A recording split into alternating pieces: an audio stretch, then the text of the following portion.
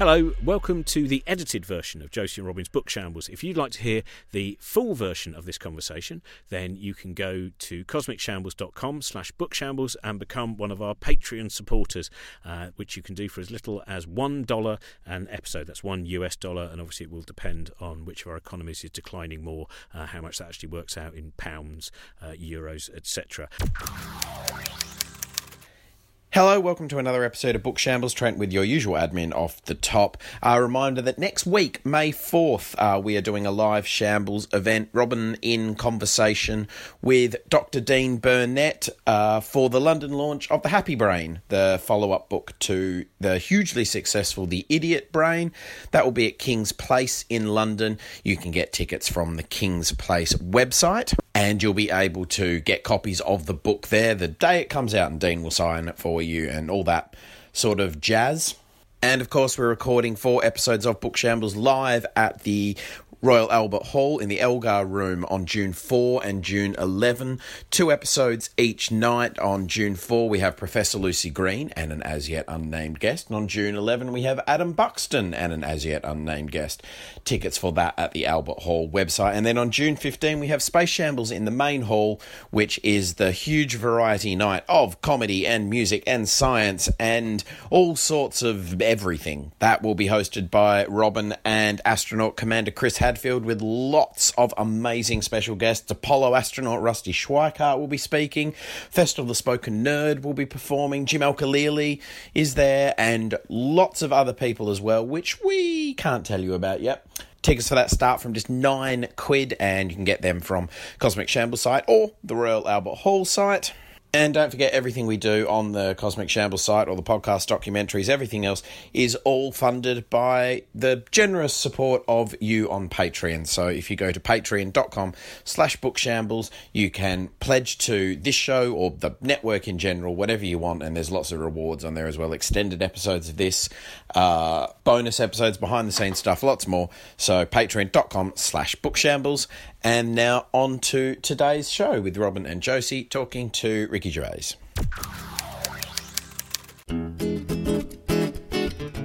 Hello, welcome to Josie and Robin's Book Shambles. And, well, today is, I would say, it's a bit of an odd one because it's probably the guest that, apart from Eddie Izzard, who has a doctor's note, reads the least of anyone in terms of books. No, in terms of fiction. Is it just fiction? Yeah, we're joined by Ricky Gervais. Hello. Because this is... I thought you were going to start with, like, the guest that I've known the longest, that I've worked with the most. No, I thought I'd get straight on with it, because it is one of those things, which is, we talked about this before when I asked you to do this. You went, it's a bit weird, and I don't want it to seem like... Because you're not anti-book. No, and it's an embarrassing truth, because I don't want people to think like I'm some sort of belligerent, willfully ignorant halfwit who's proud of it. I'm not proud of it. It just didn't happen. I have read books. In fact, I could read when I was about 3, so maybe I just grew out of it. I never really enjoyed reading fiction because I'd read a sentence and I'd write my own. And then I started thinking, well, maybe I shouldn't read things when I wanted to create. I felt I've always been creative, and I've always been...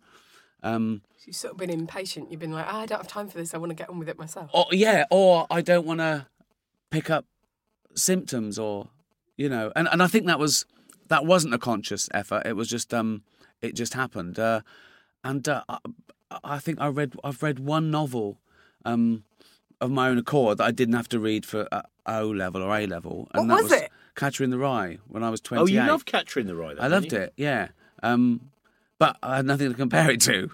Is that one of the things, though, which is a bit like when The Sopranos ended, I thought, I better never watch any television again. Well, I did it's so think good. that. So you go, well, now I've read a novel and it turns out it's brilliant. Let me always consider the opinion that all novels are brilliant, because But I do that. Based on the one that I've read. The only thing that's not true with is like academic subjects and things like that. But yeah, when I didn't watch Futurama because I had The Simpsons. I thought there's no point. There can't be. And I didn't watch anything else after The Sopranos. I watched The Sopranos again. You know, so I suppose I am that addictive quality of something that is so good. That's why people become a creature of habit. They think, why change the? I could quite easily eat the same meal every night. Do you know what I mean? If I like it. So do you find you have a thing that you're sort of obsessed with for a little while? I've and got then these. you move on to something else? Well, I've got the attention span of a toddler when it's to do with things that aren't real. You know, Right. so I can get engrossed in dramas and things on TV and box sets and all that. But that's already it's laid out for me. It's easy. But to sit down and have the quiet and the concentration to read a book, there's a lot to compete with that. But mainly it's because I feel that I've suddenly realised I've read the same sentence 5 times. I haven't been thinking about the book. I've been thinking about something else. Whereas I don't do that when I read about science or biology or something like that. Yeah. So So you want to get something different from it? yeah, I think if people read a million books in their life and half is fiction, half non-fiction, I've just read a million non-fiction. So I don't want this myth out there that I don't read. I do read, and it's not books anymore either. You know, I go down a wormhole on the internet from like for the last year. I've been reading about politics because I've just been fascinated. I've never been a political person until this year, and now I can't get enough of it. There's a guy on Twitter called Seth Abramson, right? Who's he was a defence lawyer, and now he's a sort of academic. I think he's a professor. And when something happens, and there's propaganda in this post-truth era where everyone's firing rubbish to try and neutralise the truth, he says this is what happened. And he just lays it out and what's happened. I've just been reading about what's going to happen with impeachment and all those sort of things. And so I do read a lot every day. But no, I don't.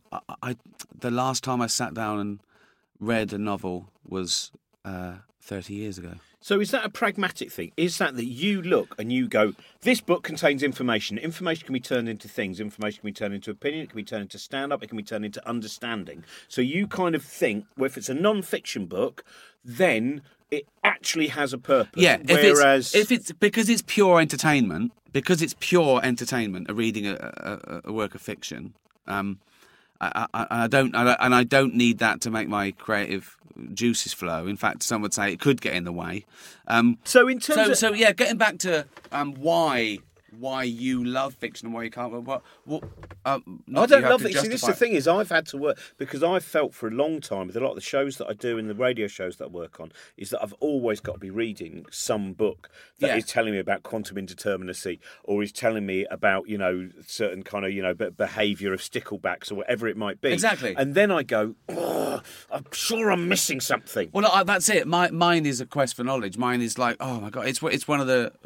It would be in the top 10 reasons to be alive. That what gives life meaning is to understand as much as you can about the world and people and everything. What's number 10? What's the one that only just made Sticklebacks. There's chart? a parasite, right? Fair enough. Sticklebacks at number 10. Yeah. There is a parasite. No, but talking about sticklebacks, there's a parasite that gets into the stickleback and it changes its behaviour. So the stickleback is scared of a shadow of a heron. Okay, this parasite makes the stickleback not scared of the heron, so it gets caught because the parasite to complete its life cycle has to get into a warm-blooded animal. Isn't that amazing? It's harsh for the stickleback. It's harsh, isn't it? And the stickleback's going, I'm not scared of a shadow. The parasite's going, no, you're not. Stay there. Cats as well. Cats have that. What's the thing that means that they're no longer scared? Toxoplasmosis. Yeah, they're not scared of novelty. And of course, being fearful of novelty is one of the things that does make us jump at shadows and whatever. So yeah, you're right. In the end, when we think, look at us, we're at the top of the it turns out things which haven't even got a viable brain are going tiny. When people go,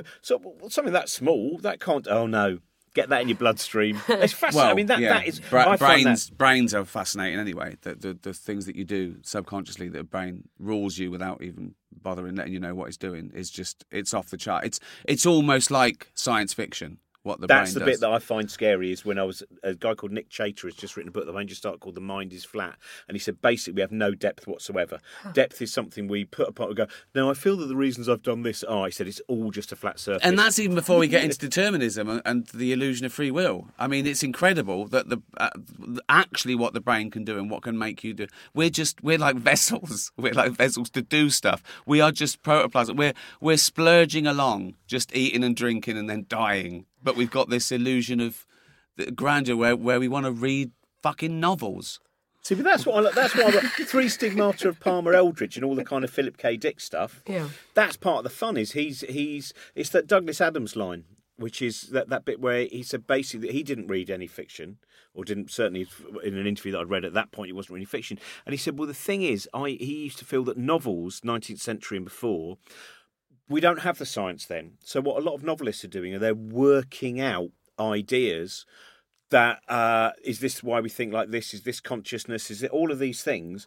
And then we get to a point where we go, we've got the machines now, so you don't have to do a make-believe. And that's what was up for grabs then in the Victorian times, where all intellectuals were in the pot, and it was everyone was much more Renaissance, and But also, what I like about that is everyone was trying to do about 6 things, and probably doing about 4 of them to a level that you'd be like, wow, they were so ahead of their time. And then 2 of them are like phrenology, and well, of course, arranging shells in a pointless way. I know, yeah. And then those are the ones that they care about. Like, they'll be like, well, of course, yes, my study into influenza was influential, but what's really most important is my study of the heads of men compared to the heads of boys, and if people would take that seriously, Yeah, that's still the case, isn't it? What you spend your energies on, and what do you know, and what you think is like your best thing or whatever. Yeah, totally. People are like. Yeah. But when quantum physics comes along, it's all bets are off, because it's almost like quantum physics are on the side of magic and science fiction. Oh, there's another one you'll like. Then I'll recommend this to you: How the Hippies Saved Physics, which is all about that period in the 1960s and 1970s, a counterculture where you had the kind of the Woolley Masters books and various other, and the Tower Physics, which were these physicists who were really into some very intriguing theoretical physics, but it was also opening a gateway to them going, and this is perhaps why and the two fed off each other, which is a great. But it was an adventure. Also, half of them taking a lot of acid for the first time. And that's like, in the groovy science does start off with John C. Lilly giving a dolphin LSD, which looking back was not a good idea. What happened to? I was like, whoa, and then I'm like, oh no. It's that to me is a fascinating thing. And the dolphin wanted to swim with hippies. First thing it said. This is the one where for a holiday. Well, the dolphin it would occasionally get pulled off by Margaret, who was the woman who. This is the thing is this woman Margaret Howe, who was basically she spent all the time with the dolphin. John C. Lilly believed that dolphins would be able to eventually speak a kind of European language. Right. That's a fun thing. Not thinking this is a very English thing, even though he was American, though, isn't it? Going, no, we shouldn't try and learn their language. Let's see if we can teach them ours. It'll make things a lot easier. Just point and talk louder if you want the dolphin to understand you. Don't point in that; it kills them. And it's get your finger out. But it's just, Margaret. So. The dolphin started to have this. It feels like a relationship with her to the point where it became sexual. Right.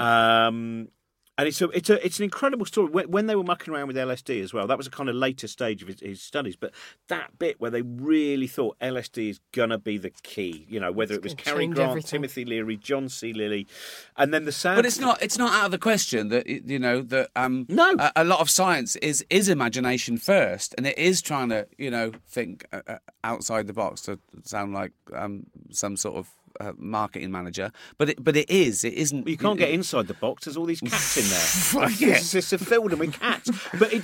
But that is an interesting thing. Where when you said before about you like reading about science because it's truth, that's part of the fun of it, isn't it? In this book, in Groovy Science, in How the Hippies Save Physics, in lots of these books, part of science is it then gets to the point of going, that bit. That's what I love about old science books, old look and learn annuals, where you go, we didn't have an answer for this in 1973. Of course. Well, in 1976, we had the wrong answer. That's part of the adventure as well. Which what really annoys me when people say, well, science has been wrong. Well, no, science hasn't been wrong. It's a discipline. Yeah. Scientists have been wrong. And it's just a level of moving towards perfection. It's that thing that feels the missing link. Well, that's not a scientific term. There's no missing link, and when you find one, you'll create 2 other missing links either side of it. It's just this thing that people aren't satisfied with getting just closer to the truth. Do you see what I'm saying? And being close to your subconscious is quite important, I think, because there's a story that Kekulé, who discovered the benzene ring, where he discovered he couldn't work out why this acted differently. And it was because there was a delocalization of the electrons.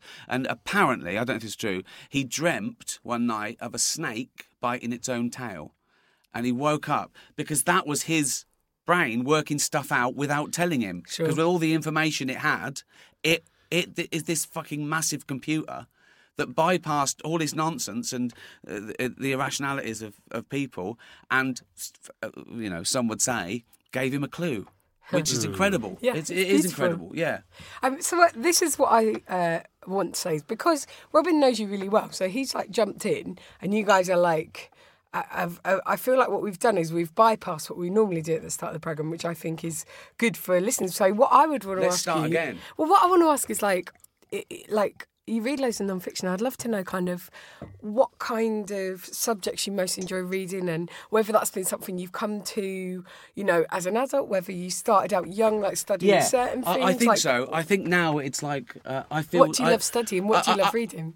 Well... As I say, I think I was lucky enough to be born with a pretty good brain. I was a bit of an experiment for older brothers and sisters, and they taught me to read. And I love that idea, because you have got quite a few older brothers. The idea that eventually Mum and Dad, after being pestered, all the other ones, we want something to experiment with. Please, it will be cheaper than having a toy in some ways. And I knew early on that there was value in being clever and smart. But I think I abused it a little bit, because I was one of those kids that was proud of getting by without trying. And now I think that's a terrible attitude. Now I'm embarrassed by that. Now trying is the good bit for me. Trying your hardest. Trying being is good. Available. I did a show that was called Trying is Good once, and I was like, I can use this to promote my show. Trying is good. But Can I just check that's available from Soho Theatre DVD, isn't it? Now it looks like I've been paid to accidentally say a title of someone's book or a book or a DVD. Sorry, it is a lovely turnaround to see you doing something which didn't immediately involve a plug, because the number of different ways you found to use charity shows to ironically plug your goods was brilliant. Yeah, I know. But you're so right. Like it's funny when you're like 11, 12, you just don't appreciate that like coasting is not actually. And I did the bare minimum, and I just I always wanted to get to university, and I don't think that was because I wanted to learn particularly. I thought that as a working class kid. You should do something vocational, particularly when you're getting a free grant. And then I got there and thought, hold on, why am I doing science still? This is really hard. And I changed to philosophy, and that's the truth. Yeah. And I did philosophy, and I got away with the bare minimum, and I got through. And now I think, oh my God, I want to go back to school. I want to go back to college, and I want to. What would you study? I don't know. Psychology, archaeology, anthropology. You should do it. I do. I just do. You just do it independently. Yeah, exactly. I could, I get it now, and I know what I know that I can probably whiz through a university curriculum in anything in the same time. I can.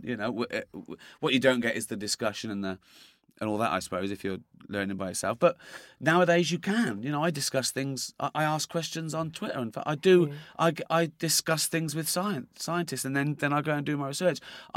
It's like I think of the world is there. It's like a big library for me. The world, a playground. There's nothing more fun than knowing something. Yeah. And honestly, and creativity is. I don't know whether I'm more of an artist or more of a scientist. I always thought I was just a scientist, but you're an artist. I'll tell you why. Because your short attention span. You haven't got the tenacity. It's common amongst many comedians who love science. The truth of it is, stick you in a laboratory for 10 years, sending bundles of particles round, getting no result for 9.5 of those years. Of course. So I always think that's part of it, isn't it? That's the same as giggling, isn't it? Like you gig the discipline, for 10 years discipline of it. Outside the discipline of thought and logic and scientific method. Yeah, the bothering, the doing stuff. Forget it. But I think that with creativity, I've got an idea. If I've got an idea in my head for a film or a stand-up or a sitcom, the boring bit is fucking typing it all up. I just go, can't I just think it? Yeah. Can't I just think it onto the telly? I know. I wanted some sort of get some wires out of my head, right? And the plug-in, I go, I'm doing a live sitcom tonight. I get all the actors and I just think the sitcom. It'd be brilliant, right? And I wouldn't have to type it. Go, oh God, I need the news. Oh God, that'd be great though, because every now and again there'd be this lovely fun scene there, just around a village pond, and then suddenly there'd just be a monkey having one of its testicles removed. You go, oh, I'm sorry, I wasn't meant to be thinking about that. That was something that happened earlier today. Get rid of the monkey. Now I'm thinking about the monkey. There's more monkeys. My nan taking out her teeth and frightening me. Oh, I don't know where that came from. I'm so sorry. Oh God, I've spilled Daddy's milk. Cut. Right, we're off air. I think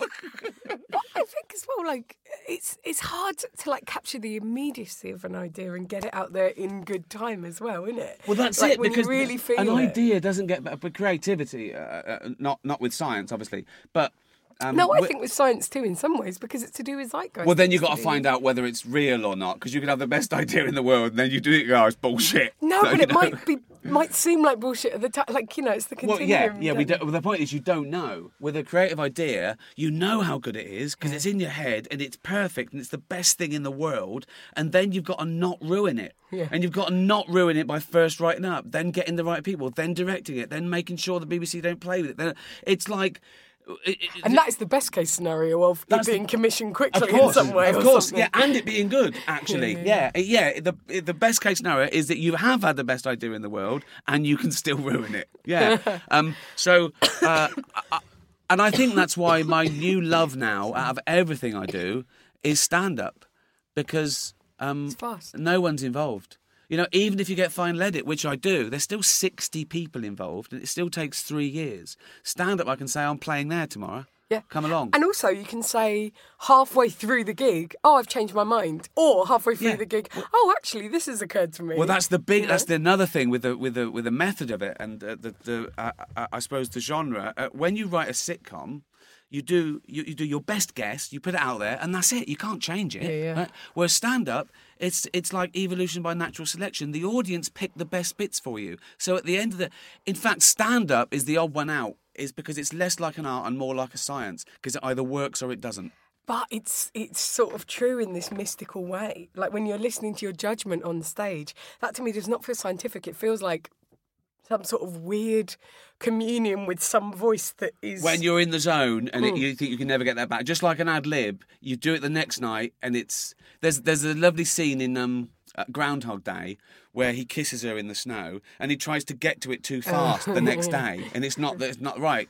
And that's like when there's an alchemy about something you do when you're off the cuff, and it takes you another 3 weeks to get it back as good when it was just an ad-lib. And so there is something, you're right, there's something magical about just saying that, being in tune with the audience, that you can't create, you just have to... Yeah, but also that idea of like, do you ever have it where you're just sort of, you're on stage and you're like thinking about how to time something, and it's almost like I have this thing where like, it's almost like this little voice in my head will go, now, it'll go, and now's the time to finish it. But that doesn't feel to me like science. It feels to me like this weird mysticism. That's because you're the product of all your inputs, and you're good at it. That's why someone who's really good at something does it, and it's already in the zone because they're good. But that famous Arnold Palmer thing when he did a chip shot and it went straight in, and someone said lucky, he went, and the more I practice, the luckier I get.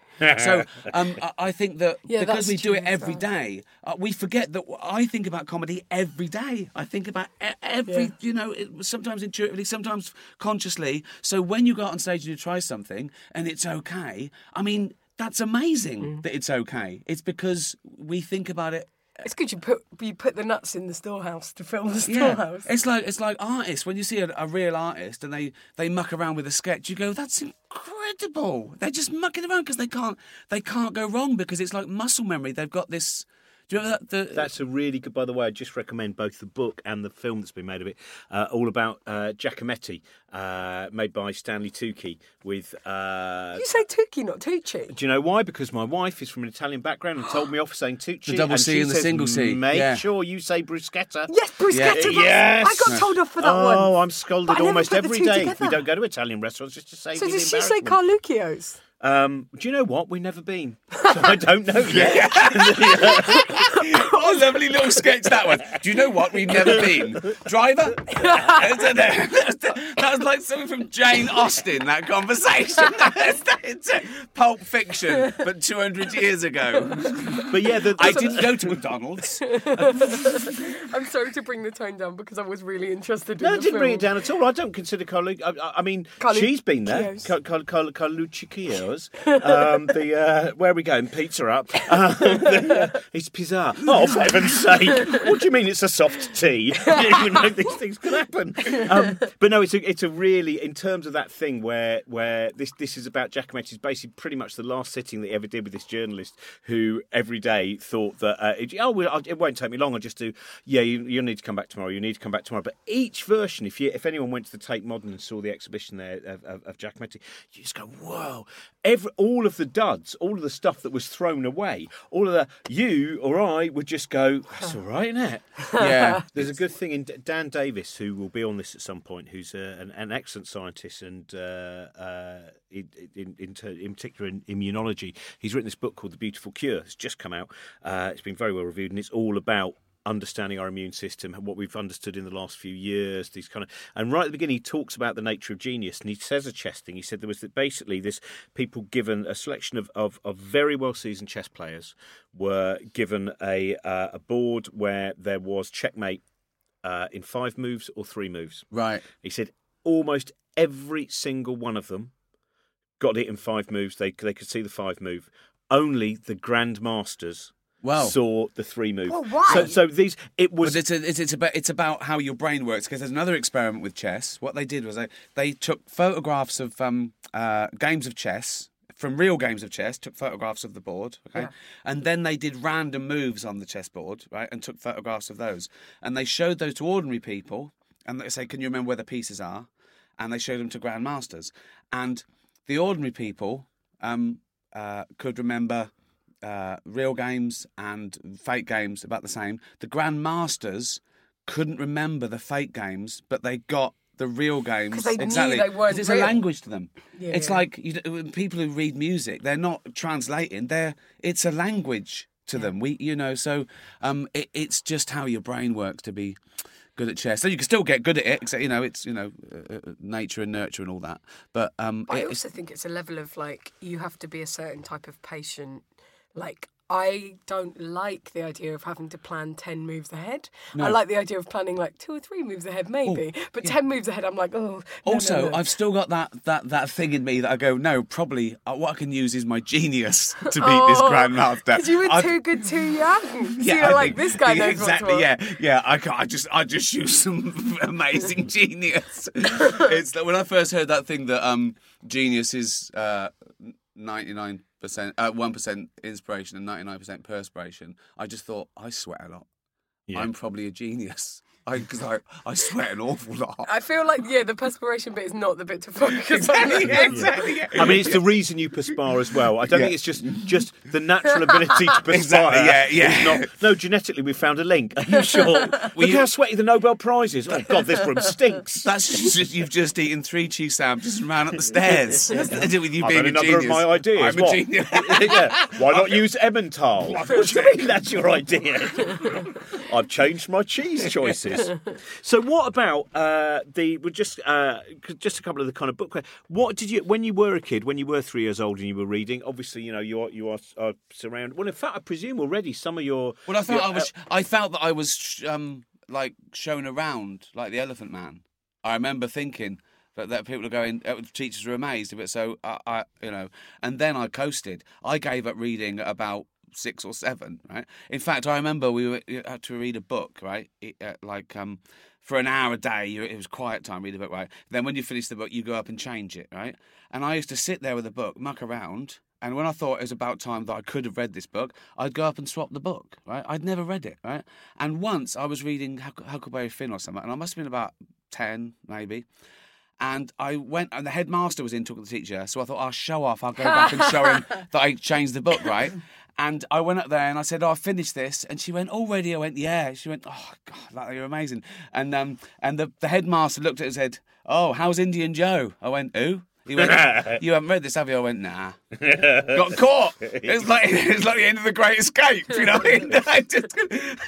All I had to say was, he's great. Yeah. He's brilliant, mate. Now, this essay you've written on Great Expectations, it's a very interesting take on Indian Joe being in Great Expectations. Is he not in all the books? No, he's not, Ricky. He's not in all the books. This is harder than I imagined. So, no, I was always... Then I just loved science from the age of 5 to sort of 18, 19. And the only creative output, I I suppose, was music at that time. So I felt that I did the science route, right up to the 20s, really. Hang on. So you studied philosophy. What was the science that you started studying, but you changed? Well, I did. Obviously, as I say, I used to read everything I could from like the age of 5, 6, 7. Everything from dinosaurs, and I was fascinated with evolution. I was an atheist from about 8, just through science, just thinking this looks. Nah, science is consistent. Everyone says different stuff about that. And then I wanted to be a scientist, then a marine biologist and a vet. And I did O and A levels, chemistry, physics, biology, got into university to do biology, studied for 2 weeks, and then I remembered I'd gone to university to join a band, not to become a teacher or a research scientist. And I was just hanging out with some guys, and I said, say a letter, and someone said P. I went, philosophy. I went along to the philosophy department, which was across the road, and I went in and I said, I want to change to philosophy. She went, I'm sorry? I said, I want to change to philosophy. She went, what do you do now? I said, biology. She went, right, okay, do you want to see someone? Oh, yeah. So I saw this professor. He was an American guy, and he was wearing a Stetson. That's all I remember. Yeah, and I think he wasn't there for very long, or he was, and Why have I been made head of philosophy? I just came to deliver this all. Yeah. And I may have been drunk. And he said, "Well, you've missed half a term." I said, it doesn't matter. I said, I'm really clever. Yeah. Because I thought that would impress him. And I also used the fact that I was working class. I heard only 6% of working class people got to university, so I dropped that in. I thought, if you want to quote a Phil, I'm the one. Do me. And he said, okay. He gave me an interview. He said, I'll give you an interview then. Right? And he sat down and he just said, what is art? And I can't even remember what I said, but I remember arguing with him. Right? And he went, okay, start tomorrow. And that was it.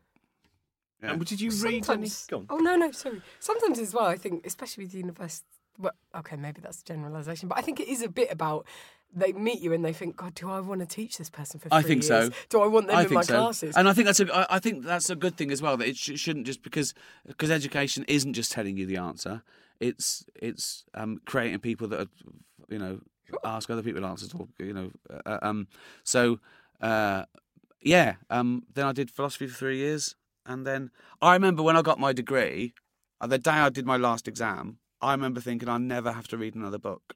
Huh. I'd felt like my education was a chore and something I had to do to a means to an end. And now, that was the first 18 years or the first 20 years, and the last 20 years, I thought all I want to do is learn.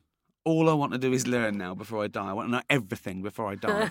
So philosophy, who are the philosophers that when you were studying you thought, I like this. This is, who were the ones that drew you in? I obviously I liked all the mind-body problem stuff. I liked from the early days, like, Descartes coming up with cogito ergo sum, but getting the rest wrong. But then I wanted to know the real answer. Philosophy wasn't enough for me. I'd then go along to the psychology department, and I had a mate there, and I go, but what's the actual answer? He says this and that's that, and we talk about Piaget, and Piaget. There's a lovely quote from, and so I wished I'd done psychology while I was doing philosophy, and anyway, Piaget was asked, what's more important to the intellect, nature or nurture? And he said, what's more important for the area of a field, the length or the width? Isn't that great?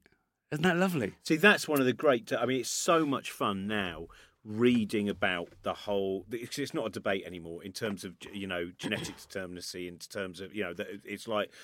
apart from with very, specific gene sequences for specific, conditions, overall... Because when you read sometimes about, like, advisors to education ministers going, well, we should probably just get a swab from people's mouths because it seems silly to put some of these people who genetically won't be that clever into... And you go, no, that's what an incredible thing to go. There's a code in you, and this code does offer you these potentials. Yeah. But they're potentials. They are, and course. that is, and still now you read some things in that fact, in the popular press. if you clone a they cat- found the gene for. But do you know why that is? It's because there's still people like Toby fucking Young who can get away with going to eugenics conferences. You know, there's still people who are able to go, I'm going to put forward this theory that men are superior to women. And, you know, and it's like, do the reading. Or at least trust someone who has done And the also, reading. what's superior mean? Yeah, of course. Because there's so many things. There's differences that are absolutely irrelevant. You know. Well, and also, who's written the books on what superior means for Well, the past that's what I mean. Of course. thousands It is a subjective term. It's ludicrous. It's pointless. And then not even getting onto the morality of it. What and so what? It's a nonsense. You know. Facts don't have an agenda. Only people have an agenda when how they use the facts or want the facts to come out. What's that great line from League Against Tedium? Where if you only read one book this year, it's best to keep your mouth shut. yeah. So who great. do you at the moment when you're? Because I like Bertrand Russell, and I read him for pleasure because he had everything. He stood on the shoulders of giants, and then he applied it to the modern world, which I think is if you don't do that, what's the point? He's a bit of a hero of mine, and then later I suppose I got into that even more with people like Christopher Hitchens, who knew everything about every academic and the world, and then applied it aggressively and fearlessly. So I suppose those guys, you can be academic, but then what? What? Well, that's the advantage all of us have in some ways, is at least being brought up in an environment where you know that you can have access to books, that this is something you can. There was a brilliant documentary, I wrote about it on, I don't know if I mentioned it on this before, but I wrote about it for my Big Issue radio column, and it was just about this guy, have I told you about this, Storming Steve Norman? Who it's a lovely documentary. He was down in Bristol, and just one of those old guys, lives in a block of flats. How come our laundry's now closed between 8 p.m. and 8 a.m? That never used to. The council haven't asked us, what if we want to wash our socks at 9, right? He's one of those people who's just always battling. Yeah. And then the sad thing is, 20 minutes into the documentary, you find out they just started to open the laundry again. Great, he's got his victory. He can't go to court, which he enjoys, but he got his victory. And then he died. He suddenly died. He was found dead. And there's the bit where one of the young women is talking about, she said, I never really went to school, and so I didn't think I could really read or anything. It wasn't, and then he got me the Diary of Anne Frank to put on my phone, and so I could read it on my phone, and every week he'd ring up, and so now, and you heard her at the end of this thing, and basically she's been now in her whatever age she is, 20s, 30s, I don't know. She went, you're allowed to read, you're allowed to ask questions, and you're allowed to have trouble sometimes trying to learn how. And I think that is. But we've all got a really good brain. Even if you're average, your brain, the potential of your brain is incredible. It's off the charts with what you can do. And obviously, the good thing about books is if you can read, you can learn everything that's ever been learned. That you can. Isn't that the frustrating thing? You can look at a shelf and you go, oh, no, I don't have time. I mean, I look at my house now, I think, stop buying books. Yeah, but that one might have an idea in it. When are you going to get a chance to read it? Doesn't matter. All of these are extra extensions of possible brain. But yours is different. Yours is like a guitarist who's got 38 guitars. You can't play them all at once, but you can with the machine I've made. I sometimes go past a bookshop, like abroad somewhere, and I say to Jane, oh, Robin would love that, because it's piled high. Yeah. You know what I mean? It's got dust on the ones at the bottom. The ones at the back are rotting. Yes, right? totally. But it's just like, oh my God. And it's fantasy. He walks in there and they go, oh, I'm retiring. I can't do these books. You might as well have this shop. Oh, bloody hell. Excellent. Yeah. It's like one of those, those films where it turns out that actually the woman who's moved into the flat has been chosen to be the new guardian for the gateway to hell, and she doesn't realise till right at the end. And then she says, that as I walk into that bookshop, it's going, we've been waiting for you. I know. We passed the dusty tome to you. Now's my time to sit. So here's a question then, right? Now you do love the paraphernalia and the feeling and the joy and the of smell. going into it. Oh, absolutely, and I do in a way. But I buy books, and I almost know as I walk up the shop, I'm never going to read this. But I really enjoyed buying it. Right, I might look at it. I look at the back. I could get by every exam with Brodie's notes. I know I could. Right. But. Now, as me, I'd like to Limitless to be real and take the pill and know everything, right? Just know everything. Now, you wouldn't, would you? You wouldn't take the pill. I would like it if it went every time I was allowed. It gave me another 10 years to read the books. Sure. And also, if I could take a pill that would sometimes allow me to do a little, because every time I read books about quantum indeterminacy and quantum physics, I still go, oh, hang on a minute, I've forgotten that bit. So I would like the Alan Moore memory pill. Quantum physics doesn't count. Recall. We should even it shouldn't be on the table. Because it's the anomaly. A table. Exactly. We're back there again with this bloody imaginary table. Yeah, forget philosophy, forget quantum physics. Let's just talk about reading for fun and knowledge and having a better understanding of the world or enjoying it more. You enjoy knowing stuff, but I think you enjoy learning more than knowing. Yeah, I think that. I love the excitement of putting together a show around a new idea that I've not thought about before, and then going to the bar afterwards, and that bit where you have that as well, and people come up to you, go, oh, look, like, and give you extra information. Stanley Baldwin. I had a thing about Stanley Baldwin because Stanley Baldwin gave 20% of his personal fortune to the country, and then wrote to all his friends advising that they should do the same. But he was a conservative, and it was during the First World War, and I was really like, oh my God, I can't believe a conservative was so sacrificial with their money. I was like, whoa! And then this guy came up to me and I did a preview in Oxford and was like, that was my grandfather, and let me tell you a few truths about Stanley Baldwin. And I was like, this is the greatest thing that's ever happened to me. And the fact that people engage with you and they increase your... And was it good that it turned out to be a tax scam? I actually can't remember what he told me now, which is really pissing me off. But I wish, it thankfully did not undermine what I felt, because it's so often that somebody's like, oh, you said that, but the truth is this. Yeah, well, I think I enjoy the learning process, but I'm impatient. Yeah. I'm impatient. So I want to go, is all this necessary? Tell me the answer. Just tell me the answer. Just tell me the answer. See, but that's what I find with philosophy, is sometimes I've realised I don't need to read the big books, because the big books were required. When Kant was writing it, he was doing all the working out. And I don't know if I need to read the working out if someone goes, this pamphlet will cover you. Thank you very much. I was agree. very glad that Immanuel Kant wrote all this, because it was needed. No, I agree. Just so you know, it is there. If you... Yeah, no, you can't. I was serious when I said, Brodie's notes. You can, if you're smart, you could do that with everything. And I'm that impatient guy who just wants to know the answer, not to show off in the pub. I just want to know the answer. Anyway, so thank you very much for listening. That was Josie and Robin's Book Shambles. What was the point of that? What? The whole podcast? That was crazy. That's going to go out and people are going to listen to that. Yeah. That's three people talking nonsense over each other for an hour. Yeah, well, Is that's that why. The show? Yeah, same as Deadly brilliant. Serious. Exactly the same. It's very much a format now.